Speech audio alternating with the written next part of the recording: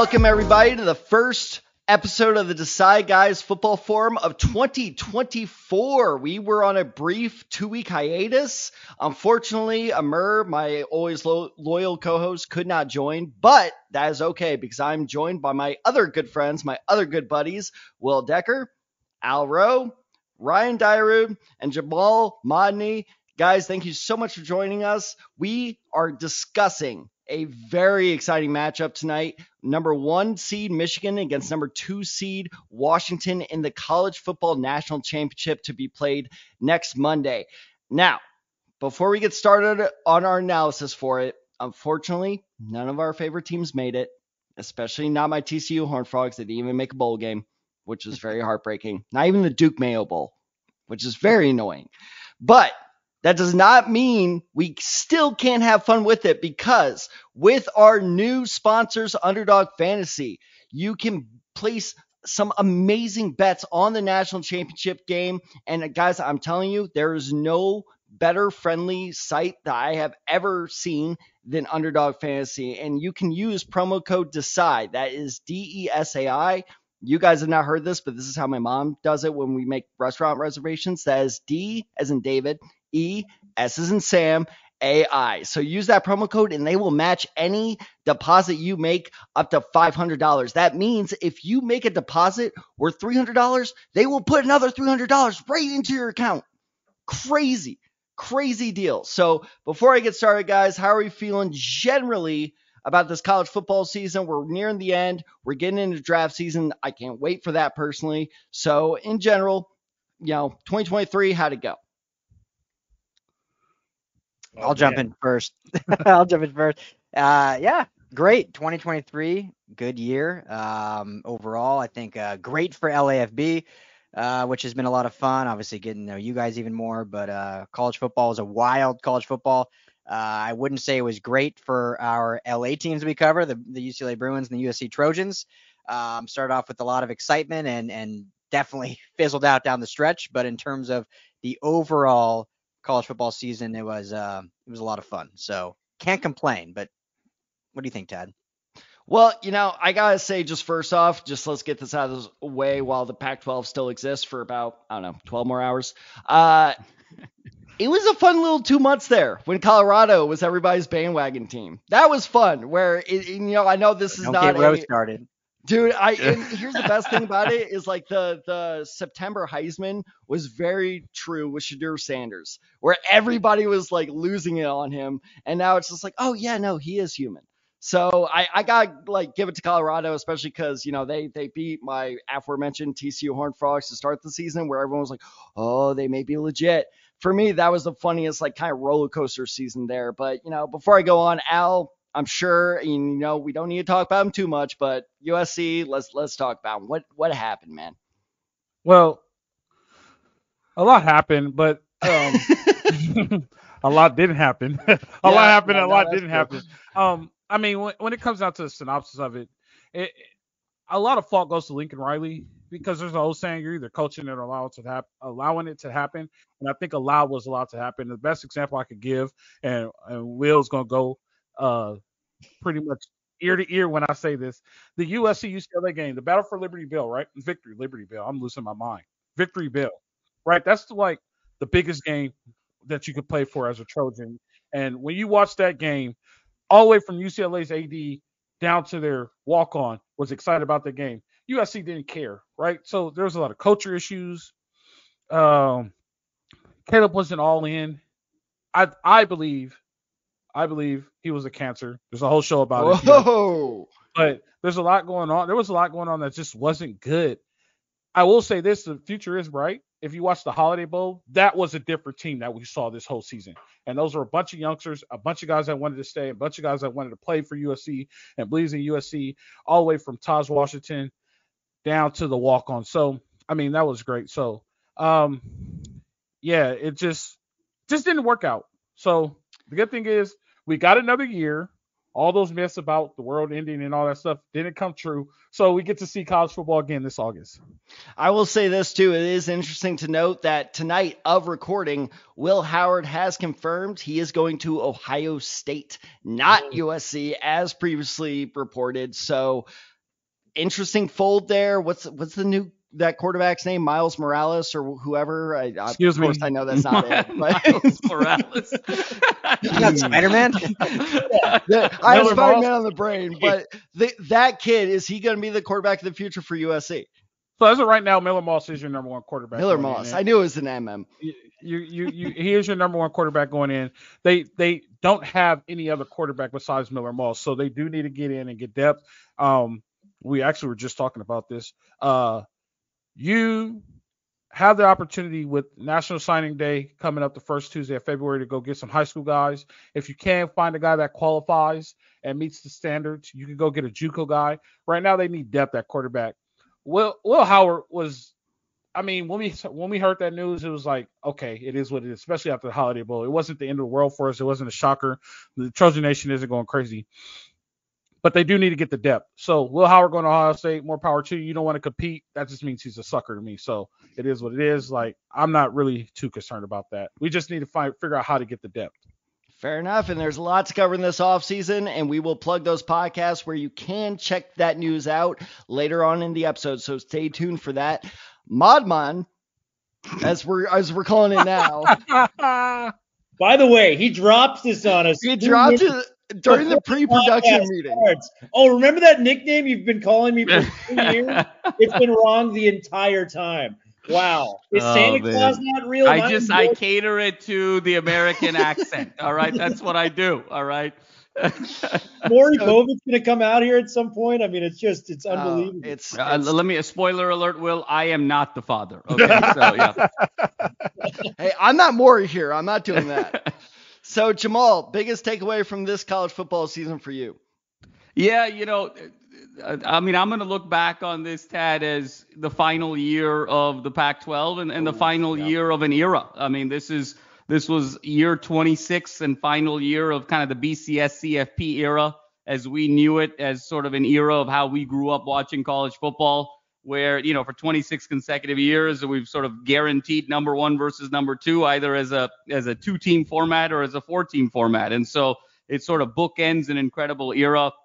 And man, did the Pac-12 go out with a bang. I mean, the last year of the Pac-12 was the greatest year of the Pac-12. Obviously, we're going to get all into it with UW representing the Pac-12 in the national championship. But when you just look at the litany of teams and the litany of quarterbacks in this conference this year, from Penix Jr. to Bo Nix to Caleb to Shador to Cam Ward to, Cam Rising didn't even play this year. And he probably was the 9th best quarterback in the conference. And he was the 2-time defending conference champion quarterback. So just an incredible year. It's sort of bittersweet, a shame that the Pac-12 couldn't put a media rights deal together to keep the conference intact, because my God, did it go out with a blaze of glory. So I'm always going to remember this as the last year and the great year of the Pac-12, and in many ways the closing of an era, because now next year things really change quite a bit with this 12-team playoff. And I'm excited about it, but at the same time, what made college football so special was the life and death nature of every game in the regular season. And now moving forward, you can lose twice and get into the 12-team playoff. And so something is a little lost now moving forward. So this will always be a very memorable season for me, and will be, I think, in the history of college football. Yeah, especially with FSU being left out there. That is a very interesting fold of thank God this is the last year with 4 teams. Al, I saw your hand up. Why don't you give your thoughts real quick, and then we'll kick it to Will. Oh, I was rubbing my eye, but okay. I was kind of disappointed that you didn't ask me about that, because I actually played in the Pac-10/Pac-12, but it is what it is, Tad. I understand our relationship. Pac-10 dates you there a bit, buddy. No, but real quick, it is for me, it is bittersweet, because I grew up watching the Pac-10, right? Even pre-Reggie Bush, and I grew up where I grew up. I was able to hear the roar of the crowd from the Coliseum, and for that to be gone, and see Washington State and never be able to play Washington State again, and may never be able to play Stanford again, it's so unfortunate. But it's on to better things. Sometimes you have to make the change in your life. When one door closes, the next one opens, as they say on Instagram. How about that? Some good life advice on the Decide, guys. I like it. All right, Will, last takeaway from the college football season. Take it away, buddy. Man, I don't know how I'm going to top a guy that just quoted Instagram. Yeah, good God. That was pretty impressive stuff right there, man. But, I think they were onto some great points, man. Madman or Modman, I guess now. Modman, yeah. Oh God, we're not starting this. Okay, I'm nipping this in the bud right now. And Coach Rowe coming through. That'll be the last Modman joke I have for this pod.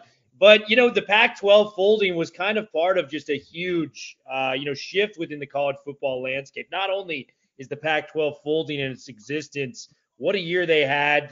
Team playing the national championship. You had 2 of the 3 Heisman finalists from the Pac-12 schools. Lots of great quarterbacks. The presumptive number 1 pick, Caleb Williams, likely going to be from a Pac-12 school. But you also have, your Oklahomas and Texas leaving the Big 12, going to the SEC. Florida State likely, leaving ACC country, going into a new conference. Just a lot of changes within the college football landscape. And to me, the thing that I was most excited about with the college football, totality as a whole this year was just how wide open it was for the national championship this year. We've usually had the years where it's Georgia and everybody else, Alabama and everybody else. This is the rare year where it felt like any of the top 6 teams, and I'm going to include Florida State if they were healthy enough to have a Jordan Travis there, where you could have swayed me any which way direction for the top 6 teams. Michigan and Bama comes down to the wire. Washington and Texas comes down to the wire. I mean, Texas was on the verge of, winning that game. They were on the other side of the field trying to get it done. There was so much going on there. To Georgia just blowing, Florida State out in that game. And if Florida State's healthy and has all of its starters, it's a real good chance that they can maybe do something special there. But just a really fun year of college football, a year where anyone could have taken it. And it was a blast, man, from start to finish.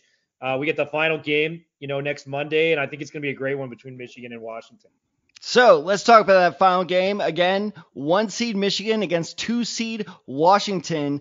So, let's get into it with the team we're probably most familiar with, which is the Washington Huskies. You want to talk about a kind of Cinderella team, to be real. I don't think anyone really thought that they were legitimate playoff contenders. Maybe they were in the talk a little bit to start the season, but now they're in the final game this next Monday. So I'll kick it to Ryan Dyrud first. What are some strengths? What are some concerns you have about this Washington team when they're facing up against Michigan?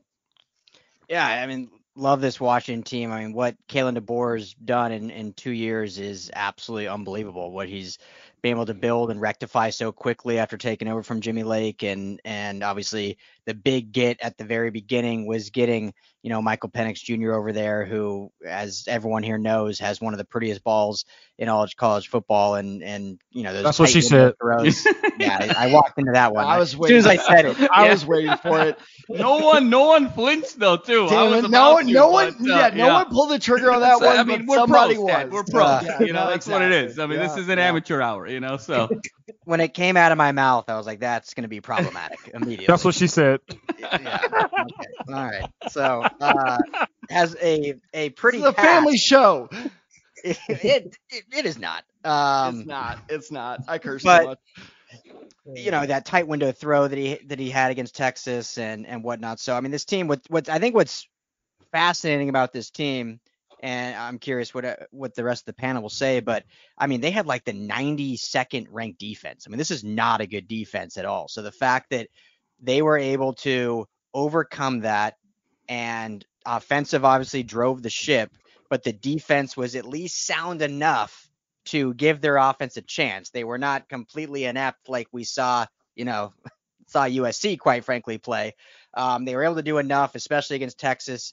Down the line, they let Texas back in it. That game was wild, like the craziest inning I've seen, when it looked like Washington dominated basically from the third quarter on, and then those last 3 minutes, and you get the injury timeout that stops the clock and all that.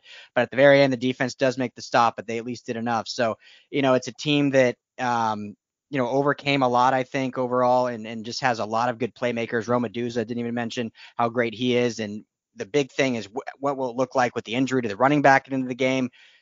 Based on what we saw him ending, doesn't look like he'll probably go. We'll hear more, but it didn't look very likely. So I'm just curious what that'll look like that they've had to overcome. And one thing about this team, and Will and Jamal, you guys had him on your show, and I love this point that you make. Wayne Cook, I'm talking about, had him on right before the new year, and he was talking. This is no disrespect at all to Washington at all, but he was talking about how a program like where Washington is right now And this is nothing against Washington, nothing against Kalen DeBoer, but they kind of had a perfect season when you look at everything unfold. They were able to win those close games, which are, a margin, a one play difference of you winning those games. They stayed relatively healthy all year long. And you look at other programs and he mentioned this, Georgia, Alabama, where one guy goes down, they have a 5-star in waiting. They have, all these guys just in the waiting that can step in and do that. You look at Alabama, he mentioned, Jalen Hurts, they didn't think was good enough. So, Tua's waiting in the wings, go in and win a national title. So Washington kind of had to have everything go perfect for this season. And I think that's what makes it so special, especially in the final year of the Pac-12, that they really have had a Cinderella season, but a perfect season, perfect in the sense that they haven't lost a game either, go all their way. And now it all culminates on Monday night against Michigan. So just a special year for the Huskies, and, really excited to watch them play on Monday night. So let's kick it to Will Decker here. So Will, do you share Ryan's, concerns over that defense, and just generally what are your thoughts on this Washington team? I think they're fantastic, man. And defense, they played in a conference this year with some of the best quarterbacks in the country. I think it's going to be tough for them. What they can do is they can generate pass rush like nobody else. Braylon Trice, Zion Tupuola-Fatui, two very good edge rushers that are probably going to have NFL futures. So they have the most important part of the defense figured out, which is getting after the quarterback, making the opposing quarterback's job hard. But this is the number one passing offense in the country. I mean, this offense has been sensational. And as much credit as I give Michael Penix Jr., he's been absolutely sensational. 35 touchdowns, 9 picks this season. The guy, it's Kalen DeBoer for me, man. DeBoer, what he has built here in the snap of a finger since he stepped foot on Washington's campus. Remember, he was the offensive coordinator at Indiana with Penix. He leaves. He goes to Fresno State. Penix actually kind of struggles without him at Indiana. And then he takes the job at Washington after putting another quarterback in the NFL that Madman and I know about very well, Jake Haener, who took it to UCLA a couple of years ago. So he goes up north to Washington, and they had a talented roster. I think we can all agree with that. But in year one, he took them to number 8 in the country, a top 10 team, and he's got them competing for a national championship in year 2. The ascension of Kalen DeBoer in college football is something I have not seen in quite a long time, and it's very, very impressive to see what he's done. Number one passing offense. He's got a wide variety of weapons out there for Penix Jr. to kind of spray the ball around to. Rome Odunze, man, 1,500 yards receiving, Love him. touchdowns. He's been a monster. I mean, he is either wide receiver number 2 or 3 on your board going to the NFL between Malik Neighbors at LSU and himself. Odunze, man, is a baller. He kind of reminds me a little bit of DK Metcalf, very physically imposing, shredded, is going to physically beat you out there. And, if he can kind of learn a little bit more of the techniques of route running and, kind of separation, this guy's going to be a problem in the league for a long time to come. But when you start with it, it's the offense. The defense is better than we think it is. And DeBoer deserves more than his share of credit for building this into something special. So that's what I got for Washington on the surface. So 2 things about that. One, we have yet to bring this up. We brought up Penix's ability to kind of zip it in there. That's what she said. But that throw against Texas where he got that ball between 2 safeties, I was like, how is it not a pick? That was one of the craziest throws, especially and we cannot discount this, he may be one of the most talented lefties we've seen in the 21st century. Is seeing that type of velocity from a left-handed quarterback is pretty impressive. And on top of that, Will, it's funny because I actually got an argument with a friend last night where he's like, no, Neighbors is number 2. I'm like, no, it's Odunze. And they were just like, well, most people say it's Neighbors. I'm like, well, most people are wrong. So I'm a big Rome fan there, but that will yet to be seen. So Al, I know you're a Trojan at heart. I know this might hurt because they are a conference opponent, but anything good or bad, that may be easier to say about Washington. No, I'm not going to talk bad about them. They're in the national championship. Boo. I mean, I'm not a hater. I'm a realist, but I'm not a hater. I'm not going to talk, you know. So, I mean, this team is well deserved. Like you said, last year they were number 18. A lot of people did see them as the speck on the radar, and like they're going to do what they do, or if they would have went 7-6 this season, it would have not been the end of the world for Washington, right? But now they go 12-0, and you start to wonder, are they overachieving, or is this what they are? You know, you don't get an offer to the Big Ten if you're playing like Washington State, or if you're playing like Oregon State, or if you're a Cal, or sorry, Madman, if you're Stanford, right? But like they got the offer, so they wanted them to come, so they appreciate what they did, and there is some viability to how they play. On the field, I'm just gonna be honest with you, defense does worry me. A lot of people say, like, you know, they do use the conference excuse to say the conference was really explosive offensively, but they did give up 31 points, you know, and they use a method of we're going to score more than you. And that's what's going to come down to the game. And when we start talking about both teams' analysis, I'll get more into that. But what they do offensively is just amazing. Like, they take their shots, and they're not afraid to take their shots, and they wait for that big play, and they wait for you to mess up. And when you mess up, that mess up is a big play. They wear you down with throwing the ball, and not just like a traditional air raid where it's just 5 yards, 6 yards, and we're just going to keep going fast. They are taking shots. They're running you, their corners downfield, and they're keeping your safeties on alert all the time. They're running crossing routes. They're running post corners. They're running a lot of good combinations in the back that are dealing that the DBs cannot mess up, because one mistake turns into a big play, and their opportunities come from big plays. And they've executed all year. They play well all year. They got the ball to bounce right all year. And they just deserve to be here. I won't take anything away from them, and I wish the best for this team and Michael Penix Jr. When we get into the game, I'll tell you why the outcome is going to be the way the outcome is, but I'm proud of them. It's great for the conference. Okay, there we are, Coach Hader. So, Jamal, how do you feel about this Washington team? And I'm going to actually kind of, ambush you a bit here. We've been talking so much about how talented this Washington offense is. Will the man that's been leading it, Michael Penix Jr., be a first-round quarterback come April? Yeah, no, Tad, I mean, everything starts with Penix Jr., and I'll say he is the most beautiful thrower of the football that I have seen in college football for the last 20 plus years. Okay. The only guy that comes close to me in terms of watching was when Vic was at Virginia Tech, and that, his arm was sublime, and Penix Jr.'s arm is absolutely sublime, and I've never seen anything kind of like it. And, it as evidenced by the fact he's the only player in the history of college football to have back-to-back 4,500-yard passing seasons between last year and this year. Obviously, he's put together an incredibly decorated season. And then when you package him with these three NFL receivers, not one, not two, but three, in terms of, we talked a lot about Rome Odunze, but then you talk about McMillan and you talk about Polk. I mean, what is a secondary supposed to do with these three guys? And then you factor in, hey, if you put everything in front of you and you sort of force them to sort of check it down and not take as many shots down the field as actually a team like USC did. Oh, by the way, Dylan Johnson is going to go for 30-plus carries, 256 yards, and 4 touchdowns on you. Dylan Johnson reminds me a lot of a previous UW running back in the 90s, Corey Dillon, in a lot of ways in terms of his feet and his ability to finish. So they're just so loaded, and hopefully Dylan Johnson gives it a go. Looks like he will, but his effectiveness is going to be the big question there back there. But this offense is absolutely loaded. And Tad, the one thing I'll say, you can call it inspiring, you can call it threatening, you can call it concerning, you can call it any number of things. But Kalen DeBoer, from a Los Angeles perspective, has out Lincoln Riley. I mean, both of those guys are year 2 in their respective programs. Both of them have the kind of the generational quarterback that they wanted.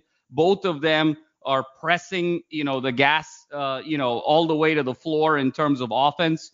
And both of them have sort of preached opportunistic defense and the ability to rush the passer and just do enough to generate enough stops to be able to give your offense. And we look, at Lincoln Riley kind of in full-on rebuild mode in year 3, and Kalen DeBoer 1 win away from the national championship. And oh, by the way, one guy's getting paid $10 million a year, and the other guy's getting paid $4.2 million a year. So just not enough can be said about how great a job Kalen DeBoer has done. And then I think, again, Will said it really best. This is an opportunistic defense. This is an interesting team because they play their best when the lights are brightest. Penix Jr.'s best performances this year were the 2 games against Oregon, and then, of course, the national semifinal. sometimes when the lights aren't as bright, they sleepwalk a little bit. They kind of sleptwalk through Stanford and sleptwalk through Arizona and kind of had up and down moments against USC. But when the lights are shining, this Penix Jr. sort of rises to the occasion, and this defense, their pass rush is a little crisper, a little meaner, and they're even more opportunistic from a turnover standpoint in the biggest games. And so that's why they're here in a remarkable way. Tad, to me, the question of whether or not Michael Penix Jr. is a first-round pick, I don't think should be a conversation. I think people will point to the injury history. Obviously, he blew out his ACL twice. This is year 6. So the question here becomes durability. But when you look at on-the-field production, to me, eye test, just on-the-field production, not only is he a first-round pick, he was the best quarterback in the country this year. I mean, there's no reason why, just from an eye test standpoint, we sort of get enamored with potential, what could be, hypothetical scenarios, how guys measure in non-football situations, how guys measure in terms of individual drills that don't always translate to on-the-field production. But in terms of on-the-field production and in terms of single greatest strength, being that arm and that release, there is no other quarterback with a singular strength as strong as Michael Penix Jr.'s arm in this draft.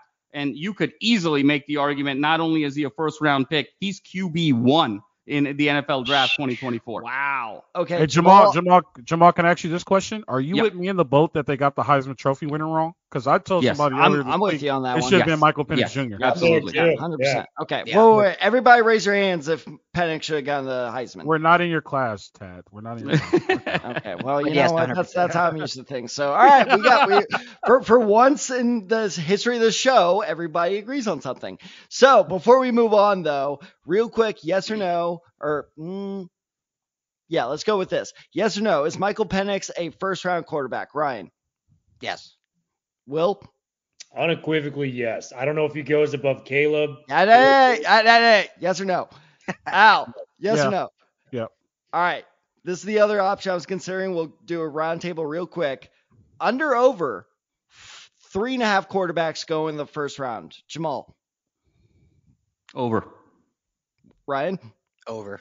Will, Over. Yeah, it's over. I'm going to go under. I'll be Who the hot falls take the- guy. Who falls to the second? Jake Well, Bananas- I felt for this trap last year where I was like, Will Levis is definitely going top 15, and then he fell all the way to the second round. So sometimes those guys take a tumble. But So Will Levis would be like QB7 in this draft. if that. So, well, before we go further with our analysis on this game, let's talk about, and Dad, I apologize. My father is a diehard Michigan fan. He is very excited. He was going to go to the game until he saw those ticket prices. So if anything bad is said about Michigan, it is not coming from me, Dad, I promise. But let's talk about this Michigan team. Let's start with Al. Al, what you got on this Michigan team? Yeah, so this Michigan team is very interesting. This whole game is very interesting, but this Michigan team is just like Washington, but it's just flip sides, right? Their defense is very, very good. I don't care what anybody says. Anytime you could play man coverage like that and you keep teams to points like they've been keeping them all year, this team is very good. If you want to see how to execute an Iowa type team where low scoring points and just defense around the ball, Michigan has executed it to a T. This defense is a very, very good defense, which it's considering they're playing a very good offense, right? The problem is you flip it to the other side of the ball, they're very milquetoast. They're not great. They're nothing to write home about. They're just okay, right? If Blake Corum doesn't have a great day, the offense doesn't have a great day.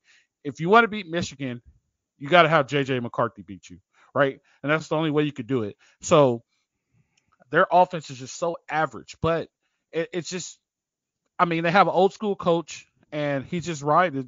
Defense wins championships, and I think that's just what they're riding on. So their key to success is just how great their defense is. I think they're top 5 defense and total defense. I'm not too for sure, but just watching them, and when I watched them play Alabama, that front 7 gets after you, and their blitz combinations are amazing. They're blitzing off the games. They're bringing double-edged pressures. They're running delayed blitzes. They're running fiesta, which are safety blitzes. They're running covers, which are corner blitzes. Like, their blitz package is like by far one of the best blitz packages I've ever seen in a very long time.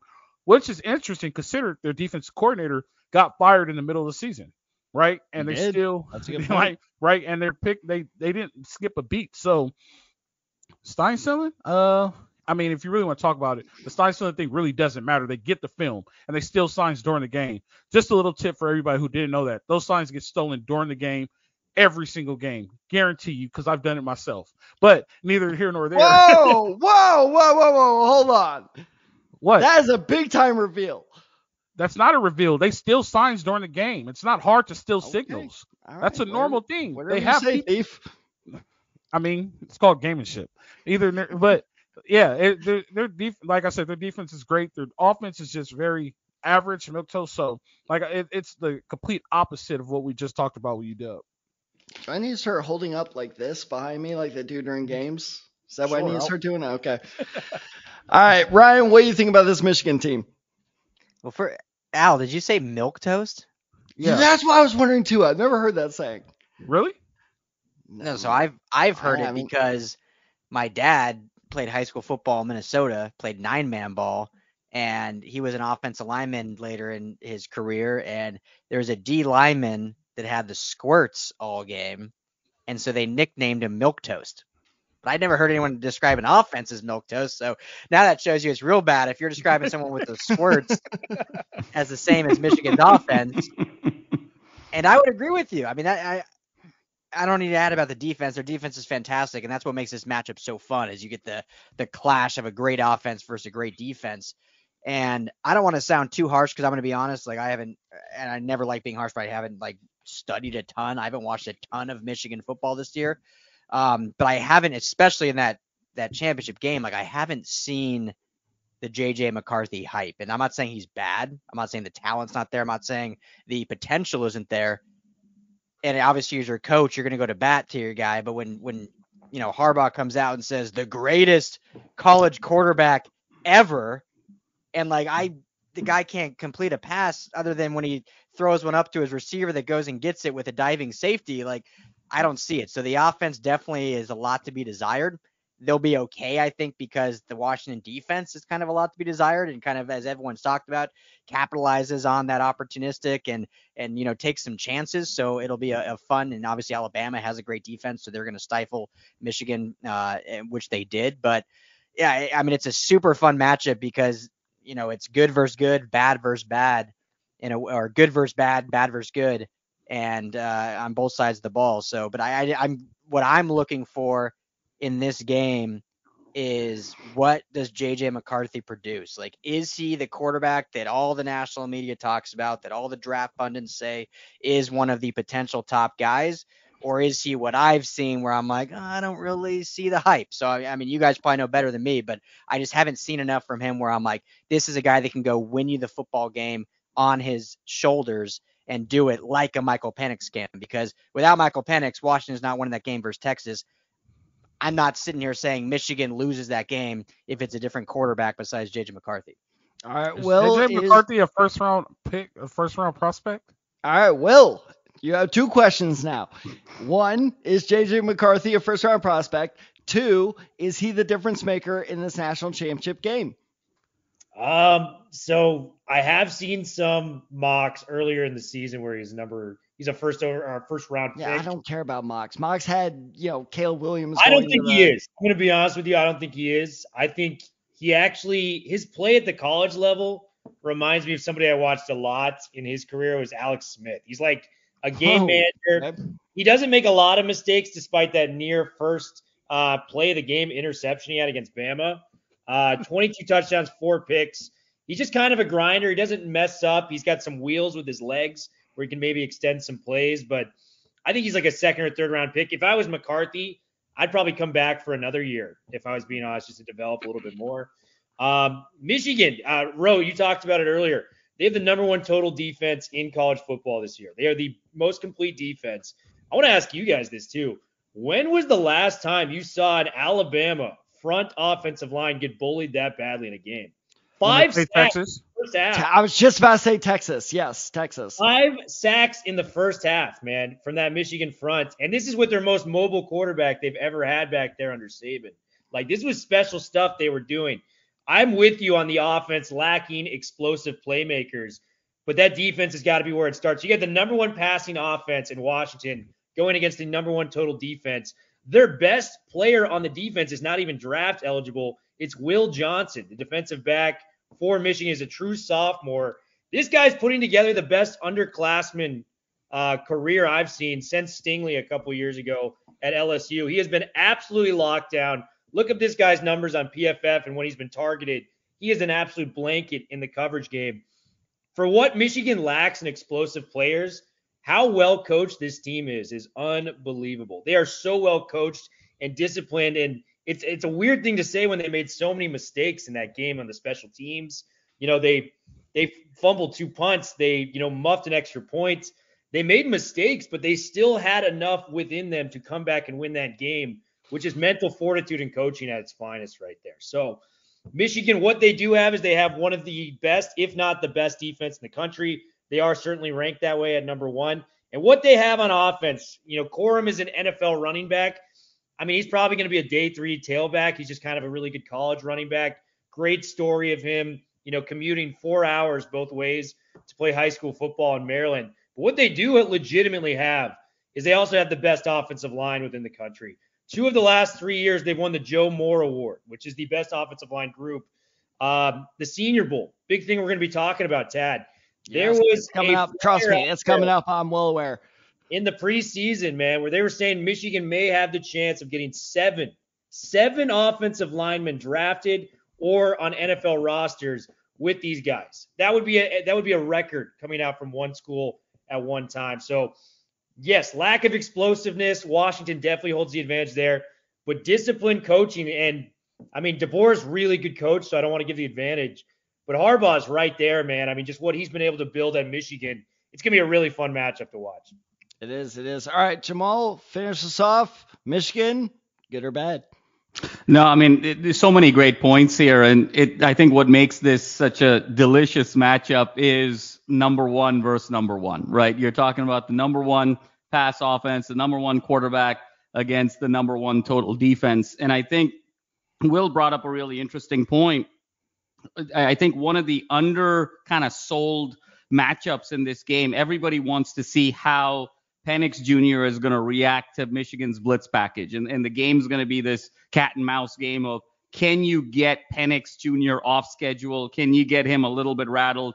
Because as good as they are on the back end, I don't know any unit that can control that trio of receivers and sort of hold them down in a collegiate environment for 60 minutes. So it's going to be a game of, can you get to him before he can start peppering it to his receivers? But I think the other piece of this equation that isn't being talked about enough, Will talked about Joe Moore Award. Michigan won it 2 of the last 3 years. Who won it this year? The University of Washington. The University of Washington has the best offensive line in America. So you're talking about the most unique blitz package, the number one defense going up against the number one line. And so I think that matchup favors Washington, because even if that line, that offensive line, gets outplayed by a stout Michigan defense, I don't know if they're going to get outplayed to the level where they're not going to give Penix Jr. enough time to be able to sort of exploit big plays down the field. So I give Washington the advantage in that best on best scenario,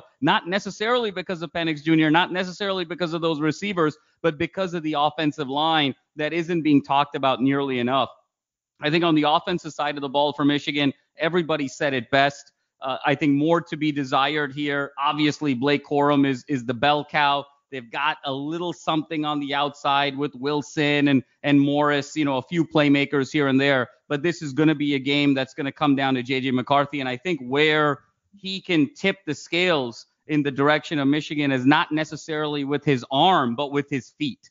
Can J.J. McCarthy, the athlete, emerge? Because I think that's what gets more people excited about him being more than just kind of your traditional Big Ten game manager. Is he someone that's, because of his dynamism with running the ball, and we saw flashes of that against Alabama, that last drive, that 16-yard run down the sideline that could have been even a 15-yard penalty on top of that.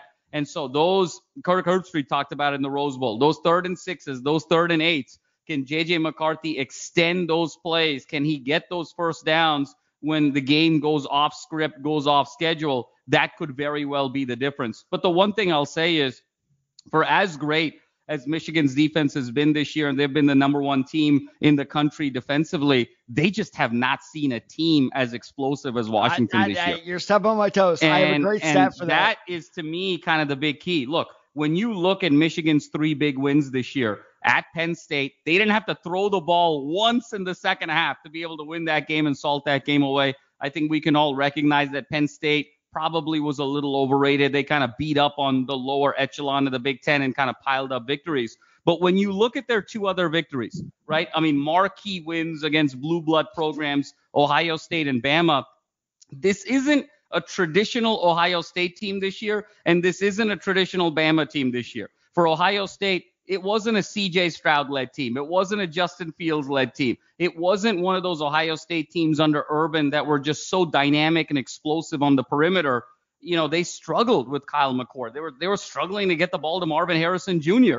I mean, the fact that the Biletnikoff was such a tight race, to me, is more of an indictment on Kyle McCord and Ohio State's ability to throw the ball than anything else. And so Michigan, as decorated as they were defensively, they got the benefit of the doubt of playing a much more conventional Ohio State team this year. And then when you play Bama, look, everyone said this was Saban's best coaching job, win or lose, since he was at Alabama. This was probably his worst quarterback since he was there. No knock on Milroe. Great kid, great athlete, a lot of upside.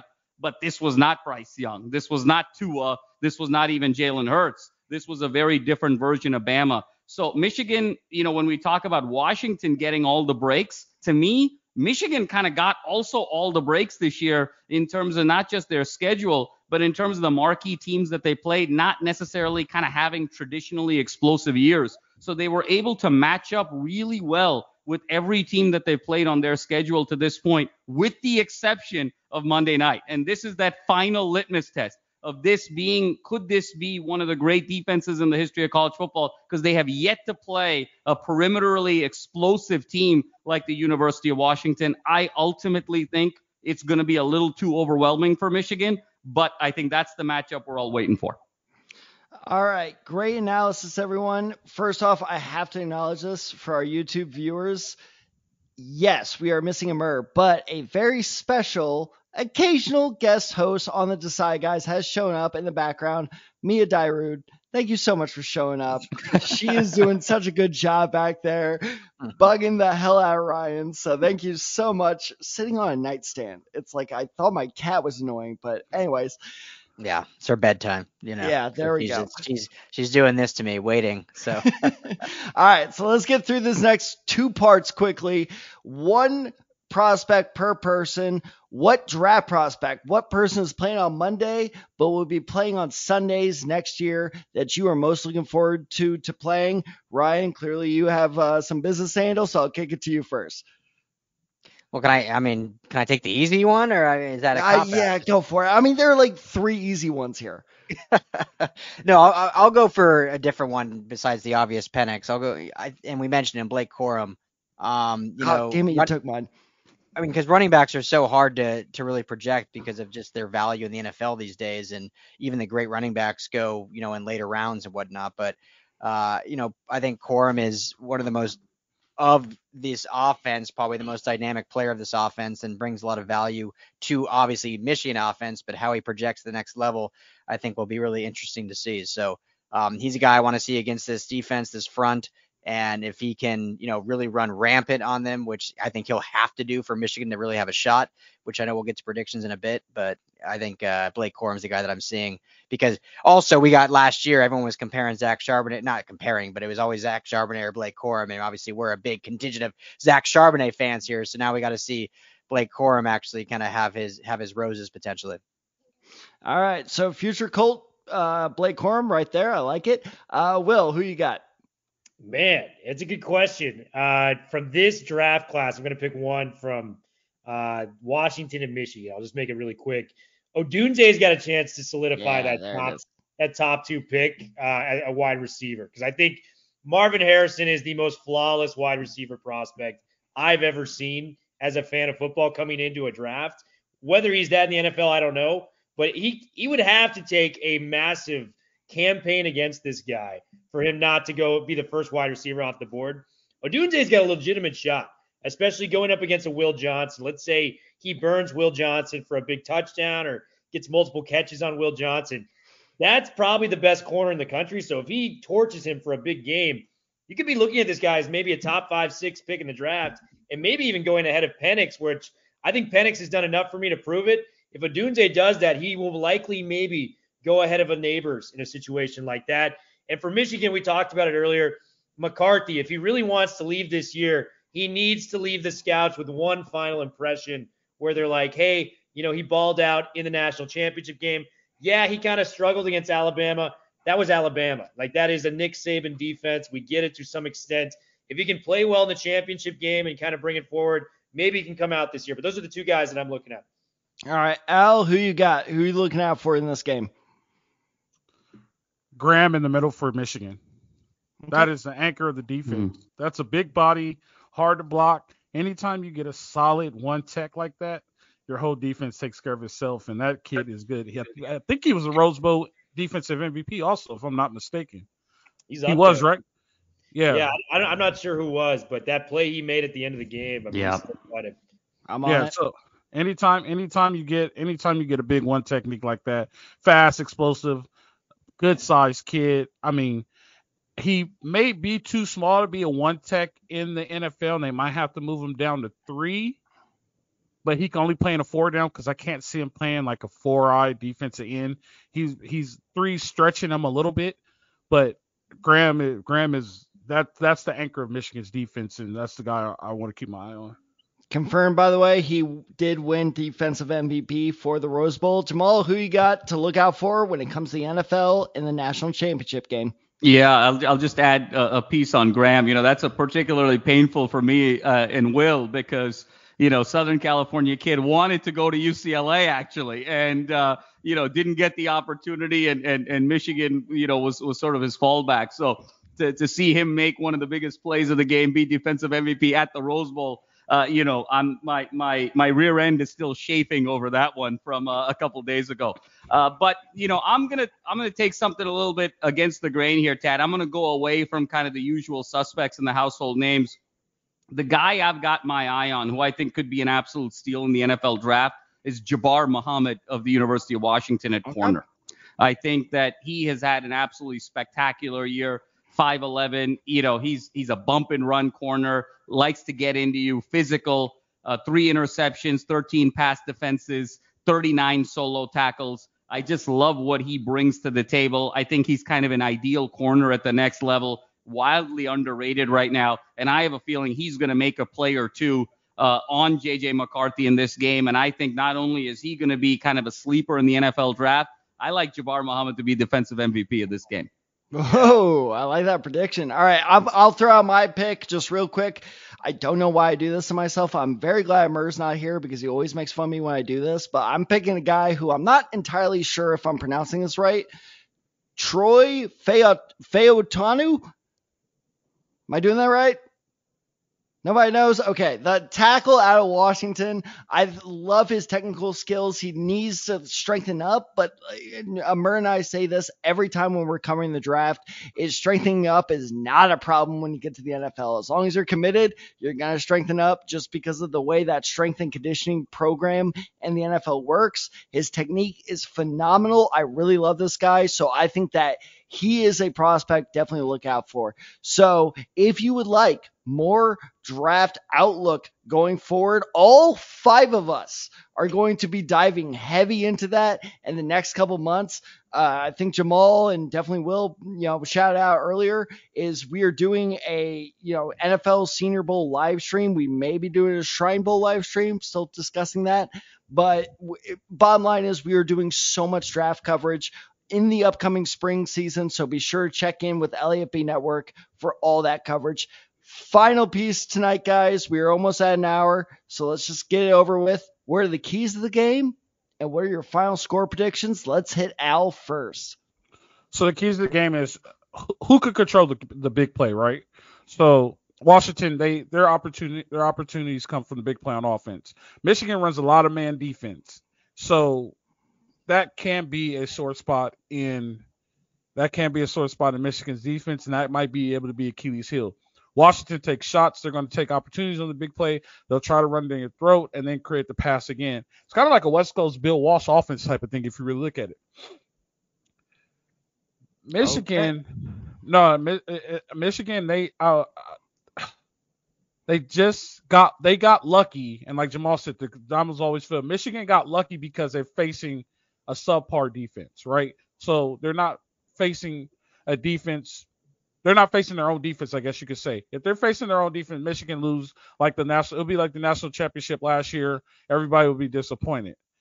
The key to the game, though, is the defense for Michigan and what that front does in that blitz package. They ran so many stunts against Alabama, and Alabama couldn't pick them up. They ran cut both ways. They ran double edge pressure, like I said before. They ran cross blitzes. They ran Fiesta with the strong safety. I don't think that Washington will be able to pick that up. I don't think anybody could pick that up. How well they run it. It's not a knock against Washington. It's just credit towards Michigan's defense. I think they'll be the key factor in this game because their corners are used to playing man. I think Michigan wins this game, but it'll be close. I'm looking like 21-17. Nothing outrageous, but I think Michigan walks away on a defensive battle. All right, Michigan 21-17. Jamal, what you got? Yeah, I think for me, and I think we've said it, I think the keys to the game are going to be Washington's ability to protect Penix Jr. for enough time to be able to get him, enough time to be able to get the ball out to his playmakers. If he can do that, Washington is just extremely explosive on the back end. I think for Michigan, the key is obviously to kind of get pressure on Penix Jr. And then when you flip it the other way, I think Washington defensively, as long as they don't cheat and make big mistakes defensively, make Michigan be methodical down the field, I think ultimately it's going to be a struggle for Michigan to put 12, 13, 14 plays together without some miscue or some mistake from an offensive precision standpoint. So I like Washington in the advantage. The one area where I think the game could potentially swing is in the red zone. The one area where Washington kind of struggles offensively, if you go back over the course of this season, is in the red zone when the field shrinks and that trio of receivers no longer has the requisite space to sort of exploit matchups. That's where Dylan Johnson comes in. With his health, that could be a question. Again, Washington 3 field goals in the red zone against Texas, so it sort of reared its head. That could be where the game changes. But ultimately, I think Washington has too much firepower, and I don't think Michigan's going to be able to stay with them offensively. 31-23, Washington is your national champion. 31-23, so we got one Washington, one Michigan. Will, break the tie. Man, so a part of me wants to say whoever gets the ball first is going to win, and whoever scores first with that. Michigan is going to run the ball down your throat. That's kind of their identity, whereas Washington is going to take the top off the defense with 5 straight plays. I think whoever gets that first touchdown, the momentum is going to swing that way. I think it's destiny for Michigan to win this year. I really do. This feels like it's the last run for Harbaugh. They brought back a lot of players that could have gone to the NFL draft last year, trying to go all in on winning this championship.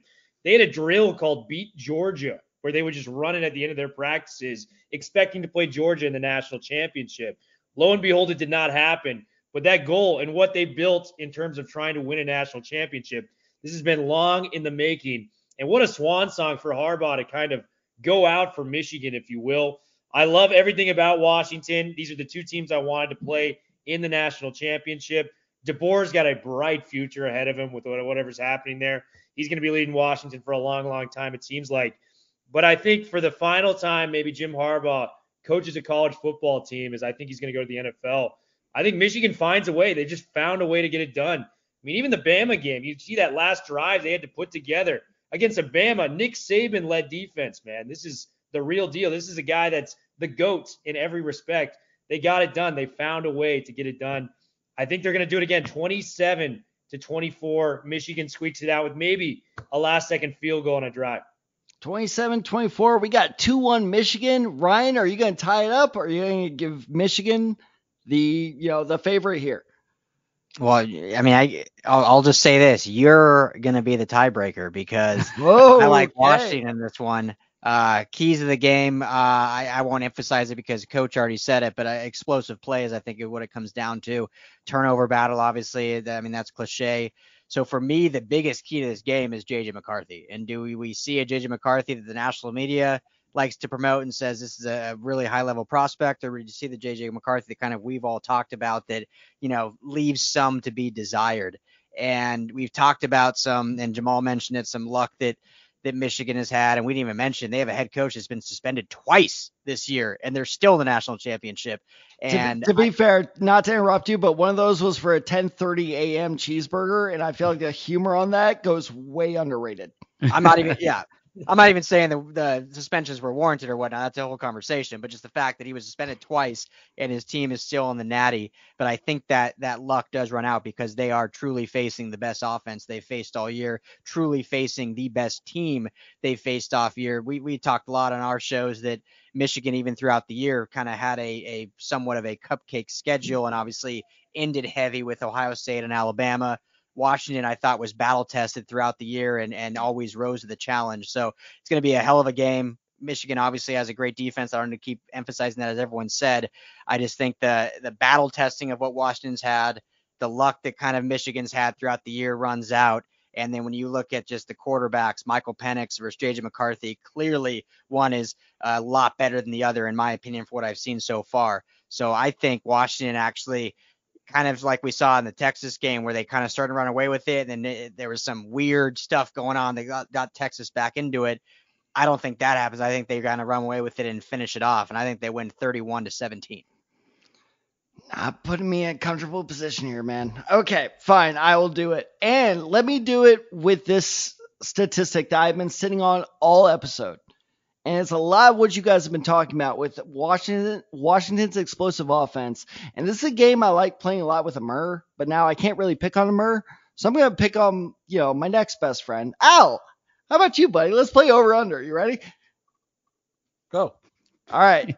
Over under 2.5. How many opponents has Michigan faced that have ranked above 50th in passing yardage per game?